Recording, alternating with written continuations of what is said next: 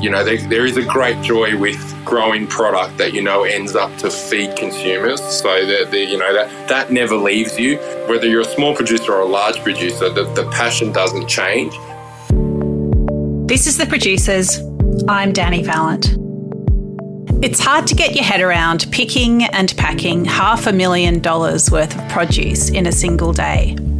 But for the 6 weeks that Kensington Pride mangoes are in season, that's exactly what happens on Matt Polisi's farm in the Northern Territory. Red Rich Fruits is a family farming business, with Matt part of the 3rd generation.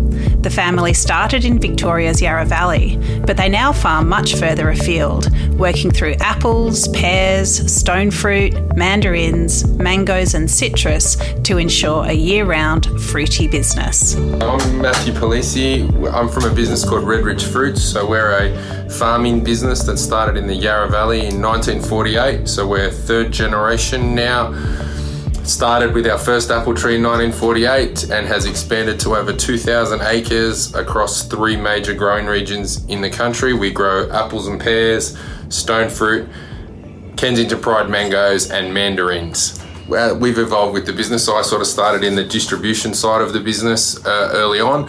And then as we expanded outside of Victoria into the Sydney market stand and into farming into Queensland, so my roles evolved from mainly sort of sales and distribution into the farming side, which is mangoes in the Northern Territory, citrus in Gayndah, and then I look after the distribution channels that we've got through the Sydney markets and our Eastern Creek packing facility as well. So we're pretty much integrated from the farm to retail outlets for our products. We're a proud family business too, so it's good to have, especially the Napoleon family, which is, they're the original founders of the business. So, we've got a lot of family members in the business. It's a great environment to be a part of and to grow up in, and we've got lots of younger generation through. So it's a typical farming lifestyle. Red Rich Fruits has been farming since 1948, but the family only started growing mangoes in 2016. It quickly became a huge part of their yearly cycle of growth and harvest. Over time, Matt has tapped into the rhythms which lead to juicy mangoes in Australian fruit bowls. So we bought our first mango farm 5 years ago, so I think this is our 5th season farming mangoes. So we grow Australia's favourite mango, the Kensington Pride mango. We're currently in our peak harvest, so we're stripping the trees from the fruit with the fruit that's left, and very excited to get, a great tasting product to the consumers around the country. You only get 1 crop a year, so we're looking at the trees, so in Darwin we get a wet season, so November to, March, usually we get heavy monsoonal rain, so that the ground gets soaked, the tree sort of stresses itself. As it warms up into, April, May, June, so you're looking to get the tree. So the tree has a period of stress, and then as it warms up, it looks to, survive and throw flowers. So we expect a flower between May and sometime in May to mid-July, depending on the season. And from that date, you're probably looking at 110 days grow cycle, depending on weather, from when the tree flowers to when we harvest that beautiful piece of fruit at the end. Mangoes are a little tricky to harvest. The pickers need to select fruit at just the right stage of ripeness. A trained eye is important, with some mechanical aids ensuring that pickers can work comfortably, consistently and efficiently. When you're farming any particular crop, you've put so much blood, sweat and tears and effort into getting that crop.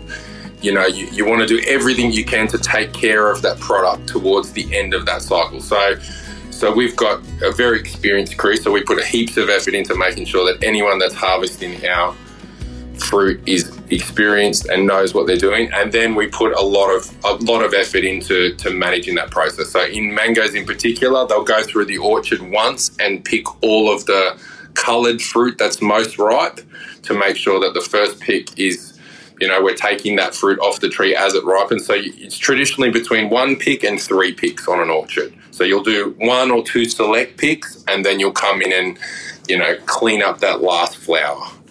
So we've got, well, they're called picking aids or cherry pickers. So we've got two ways of picking mango. So a cherry picker will have one person operating and they'll move through the orchard while they're on a raised platform and pick the fruit. And the alternative is we've got a picking aid which will have 4 to 6 people walking around the picking aid that are picking the fruit with poles. So with picking poles, and then they throw it through, and then it goes through a mango wash solution and then into the bin before it heads to the pack house. So they're the two primary ways we use to pick fruit. And look, any one particular person can pick between 3 and 7 bins a day. Our shed up there, we pack approximately 200 bins a day, which would be, close to 12,000 boxes. And that would be a market value of just our business alone would have $500,000 worth of mangoes packed and distributed every day. And we go for about 6 weeks in full swing. So, and that's just our business. So the industry would be even more than that. There's a lot. Well, like any fruit, like any fruit product, it's. Obviously, you've got a critical harvest window, so you're doing everything you can to get all of that fruit off within, a particular time frame. And in our business, we try and get that product off the tree and to a consumer within, 10 days of harvest, considering it's 5 days from the Northern Territory to get it to any major city. Mangoes means summer, but Matt Polisi's Darwin farms actually come in around August before the harvest moves south and east. What is it about mangoes that gets him especially excited? Peak season is they probably eat the best from September onwards. In September into Christmas for Kensington Pride is probably the peak season for us, but you've got 3 regions that come into that. So our farms are in Darwin, and then as we finish towards the end of October, you'll get fruit that comes out of the Katherine growing region and then Townsville growing region. But again, that grape flavour sort of lasts the whole way through. We put all of our effort into growing the best quality product we can for the consumer. And I think in today's world that most consumers are looking for the most beautiful product, the one that lasts the longest on the shelf, and have forgotten that we're eating food and we need to be passionate about that. So we're all about flavour at Red Ridge Fruits, and I put the challenge out to anyone to tell me there is a better tasting piece of fruit on the market than the Kensington Pride mango. And I don't think there'll be many people that disagree with me. For us, the Kensington Pride mango, it's the full fruit experience. So it's the aroma, it's the texture of the fruit, it's the juice, it's that whole feeling of summer. And, you don't get that with a lot of the fruit products on the market at the moment. They might not be as beautiful as some of the other pieces of fruit with a slightly green tinge or, like a few spots, but they eat better than any piece of fruit in the produce department. And that's what keeps us excited and keeps us on the pursuit of perfection when we're growing them. I'm a traditionalist. I like to cut the cheeks and eat them, scoop them straight out of the fruit. But it's it's versatile. So I use them in smoothies. I have one a day this time of year anyway. Once we're in harvest, but they're so good in salads or on the grill. Like they're a versatile piece of fruit. It's honestly the foodie's fruit. You can juice, you can use it in smoothies, fresh cut or grilled, or even in salads. It's pretty versatile. It's not easy farming in tropical Northern Australia. Matt feels fortunate to have keen, skilled international workers from the Pacific. They live in provided accommodation for 6 to 9 months each year and are completely integrated into the farming seasons and family. Darwin is obviously tropical climate, so we're talking 34 degrees every day, humidity between 50% in the dry season and 95% in the wet season. So at the moment now, our harvest crews are probably enduring 34 to 38 degree heat and 70 to 90% humidity. The trees are approximately 6 metres wide. The rows are approximately 6 metres wide, and then 4 to 6 metres between each tree. So you're not getting a lot of trees per hectare because they are a large tree. But it's pretty extreme, the conditions up there, and we're very thankful to the Pacific Islander program that we have, and then we've got some great workers from the East Timorese, and Vanuatu workers, and they do a great job for us up there, helping us get the crop off the tree. We've got a core group that come over for 6 to 9 months a year. So we were an early adopter of the program. So we've been using international workers for 4 seasons now, and obviously during COVID that has accelerated for most businesses. So we've got a core group of sort of 32 people that come over every year and manage it. So that goes up to 70. So they stay on farm or in accommodation we've organised for them, and we provide transportation and manage the process for them. And it's been great because we've got, like I said, we've got a core group of workers now that come over that can stay 6 to 9 months. They know how to do every job. They've become part of the family. It creates a great work environment on the farm. They love what they do, and they're excited about being part of the industry. So it's been great. It's been a great program for us. The access to the funds they get for working here has changed most of their lives. So I don't know the rough guidelines on it, but they get probably over a month's worth of equivalent wages from their home island to what they get per week here. So it is a great program for them. And look, they've got a willingness and a happiness about them that makes coming to work fun. They're genuinely a happy people. And look, to be honest, our industry would be in real trouble without access to that program.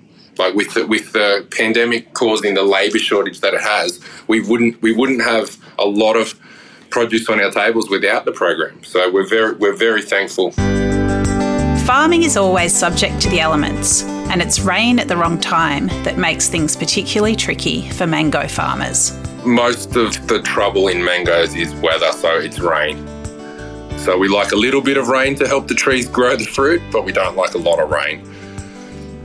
So like La Nina this year has caused a huge amount of problems for us. So while the fruit still eats great, there's a bigger percentage of fruit that's sort of outside, you would consider outside chain store specification because of that continued rain through the region at the moment. So one, you can't pick in the rain, and two, it creates, the fruit gets wet, so it's easier to mark, or, like it can rub a little, on other pieces of fruit. So you get that downgrade where you've got an external mark, but the internals are still fine. So that's the major issue with weather and harvest. Making the most of the enormous investment in growing produce means using as much of the crop as possible and innovating in terms of water use, packaging and food miles.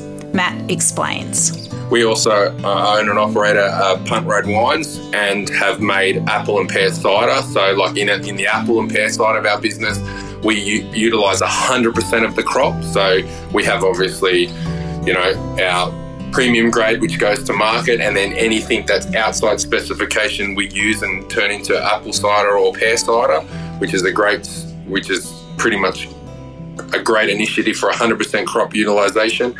Our mangoes, anything that's deemed to be, not usable or juice grade, goes to Gin and Dry, and they dry the mangoes, they process for juice, they do a whole bunch of other things. So we pretty much have a focus here to try and use every piece of fruit that comes off every one of our properties to reduce any unnecessary food waste.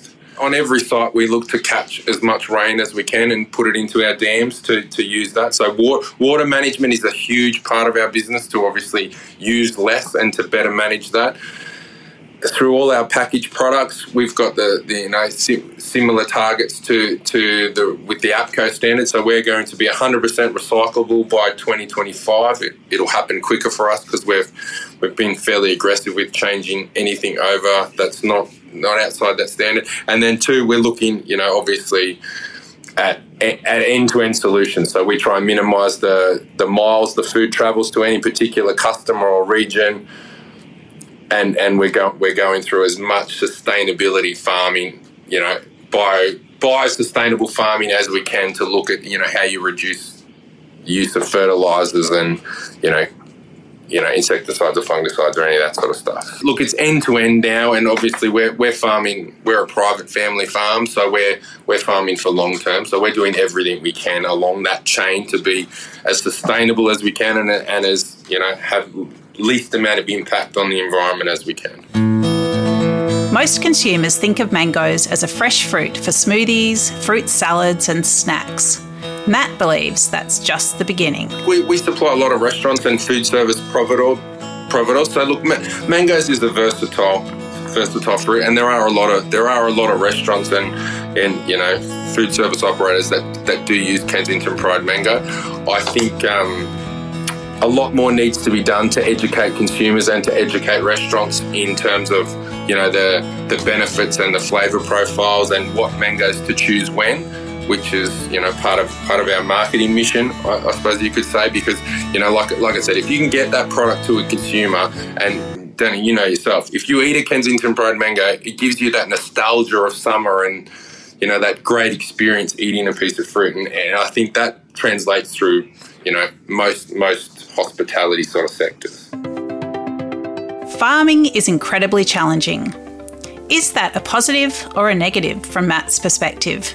And what tips does he have for consumers dealing with price rises? I love most of it. I think the challenges get you out of bed every day, because we've got Mother Nature, so every day we've got to worry about what's happening with the weather. We've got to worry about trucks, getting enough trucks to be able to move the product around the country. We've got to have enough staff to be able to do it. I think the level of challenge and the dynamic nature of our industry keeps you engaged and keeps you passionate about overcoming those challenges to deliver the product around the country. So I honestly believe that we're in the best industry. The main messages we want to convey to consumers is know your produce, be passionate about it, be creative. So obviously with all the cost of living pressures at the moment, there's a huge discussion about food inflation and whatnot. In most fresh produce lines, if you shop for value, there is great value to be had across, whether you're trying to juice it, smoothies, or just snack with the lines, whether it's fruit or vegetables. If you look for value, there is great value there, and you can eat very well in Australia for a little amount of money. Matt Polisi is embedded in the family business, devoted to growing, packing, distributing, marketing and exporting fresh fruit. It's a modern company with orchards, cool storage, ripening, packing and distribution facilities at key sites around the country. Matt Polisi is committed to modernising and innovating, but it's largely in service to simple pleasures. A mango smoothie in summer, a crisp apple in autumn, and the knowledge that he's growing nutritious food for the community.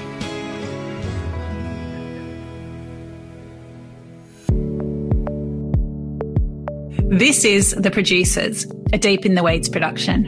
I'm Danny Valent. Stay tuned as we talk to some of Australia's best farmers, makers and growers. Follow us on Instagram at Producers Podcast or contact us via deepintheweeds.com.au.